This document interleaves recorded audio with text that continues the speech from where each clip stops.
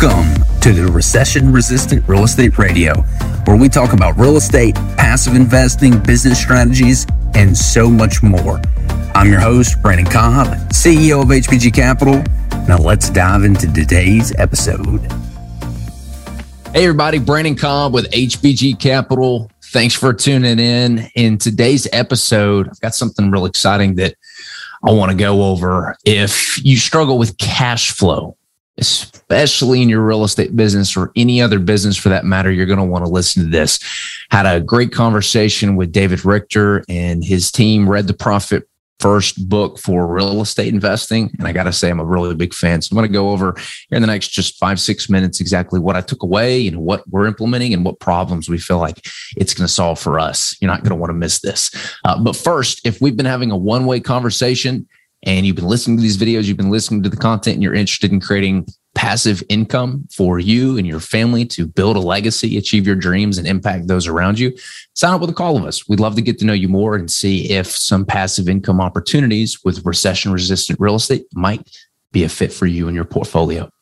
You can schedule that on the calendar link below. Anyway, jumping into it. So if you're not familiar with Profit First was a book written by Mike Michalowicz. He's written a ton of other books like Clockwork. It's all designed to help small businesses grow. And the Profit First model was really, it was kind of earth-shattering from a business management perspective, because up until this point, the idea has always been, all right, money comes into the business, you pay your employees, you pay your overhead expenses, you pay your taxes if you're managing things right. And then whatever's left at the very end is like the owners. I mean, this is the mindset that's always been in place since running a business. And there's been some books out there that have kind of hinted that, hey, maybe this isn't the first model. If you've read The Richest Man in Babylon, you'll know that it tells this story of this guy, and he goes into a lot of debt, and he talks about he's paying off the debt, but he would always put 10% of whatever he made in his own account. He always paid him first. So there's some principles here that are coming to light, and it's making us rethink how we should run our businesses. So I want to kind of touch base on that. I'm going to show you exactly what we're doing today, that's working for us anyway, in our business. So we've always been of the mindset that whatever's left is up to the employees, but the Profit First framework actually flips it on its head. And it basically says, hey, what do you want to make as an owner? Not what is your want, what is your need? So take your last 6 months of bank statements, average those out, divide it by 6, and that's what you spend per month. That's what you need to make. Cut everything that you can, especially if you're struggling. If you're doing well, then put a reasonable amount of what it takes to live. So get your need number and then take your want number, right? Like, this is the dream. This is what you want to make one day.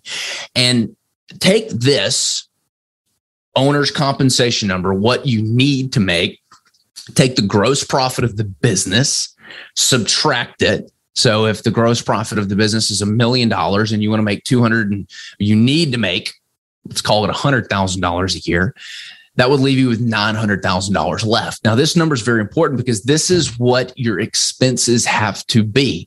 And the idea of Profit First is to take what you need to make, subtract out the gross profit. And then if you notice that your current overhead or expenses is greater than that number, in this case, $900,000, well, then it's time to go and start trimming things. And what they train you to do is basically go through all of your overhead and label each expense an A if it's absolutely necessary to run the business, right? For us, this would be, payments to our investors, money coming in, equity that we pay out. Like, we can't run the business without other people's money. So that would be like an A. And then next you'll put O. O stands for optional, but very important. This might be some of the software systems you're running. For us, Buildertrend is what we use to manage all of our projects. And so that would be something it's optional, but it's very, very important. And then next you put a U next to all the overhead expenses that are basically unnecessary. You don't really need this item. For us, this could be meals. It could be, traveling expenses to all the different events that we go to, conferences. And while those are very important, at the end of the day, if we're running a raw business, it's something that we could cut. So A for absolutely necessary, O for optional but important, and then U for basically unnecessary, like we could cut this cost. One, I guarantee you, when you do an audit of all your expenses, we do this on a weekly basis, or at least I do. And I always find little pennies, dimes, and nickels that can be mopped up. Charges that, employees or your partner or you have put on your card and forgotten about. And all those nickels and dimes, those add up. So you want to collect all those items up. The next step is setting up a system after you've cut your expenses down to what is left, right? Gross profit minus what you want to make equal money left over for expenses. You got to figure out a way to cut down to that number. Otherwise, you're going to create a deficit and you're going to end up running some kind of Ponzi scheme where you're just constantly trying to find the next deal and you're having cash flow problems and you're going to be super stressed out about it. So that's important. But after you've gotten to the point where you've cut your expenses down to that number that's left over, after you've been compensated and money's come in for the business, now it's time to set up the profit first accounts. And the profit first framework works like this. You've got a bunch of different bank accounts and you want to separate the money because the money, anything that just sits in your business is going to just eat money. And you definitely don't want all of the expenses in just one account. And I'll explain why here in a second. But the reason is you can't really get a good feel for the health of the company by how much money is in your bank account. How many of y'all out there have just, you look at the bank account every single day, every week, and if you got money in it, things are great. If you don't, the alarm starts sounding. Wouldn't it be nice to know if you can see down the road when you're going to have those cash flow problems so you can actually start taking steps today to forego and prevent those issues?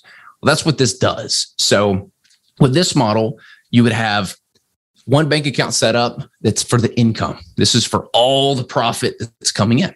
You'd have another account set up that's for taxes. We want to be putting aside taxes every time we get a check that comes into the business and saving for that. So don't want to get hit by a giant tax bill from Uncle Sam and are surprised by it.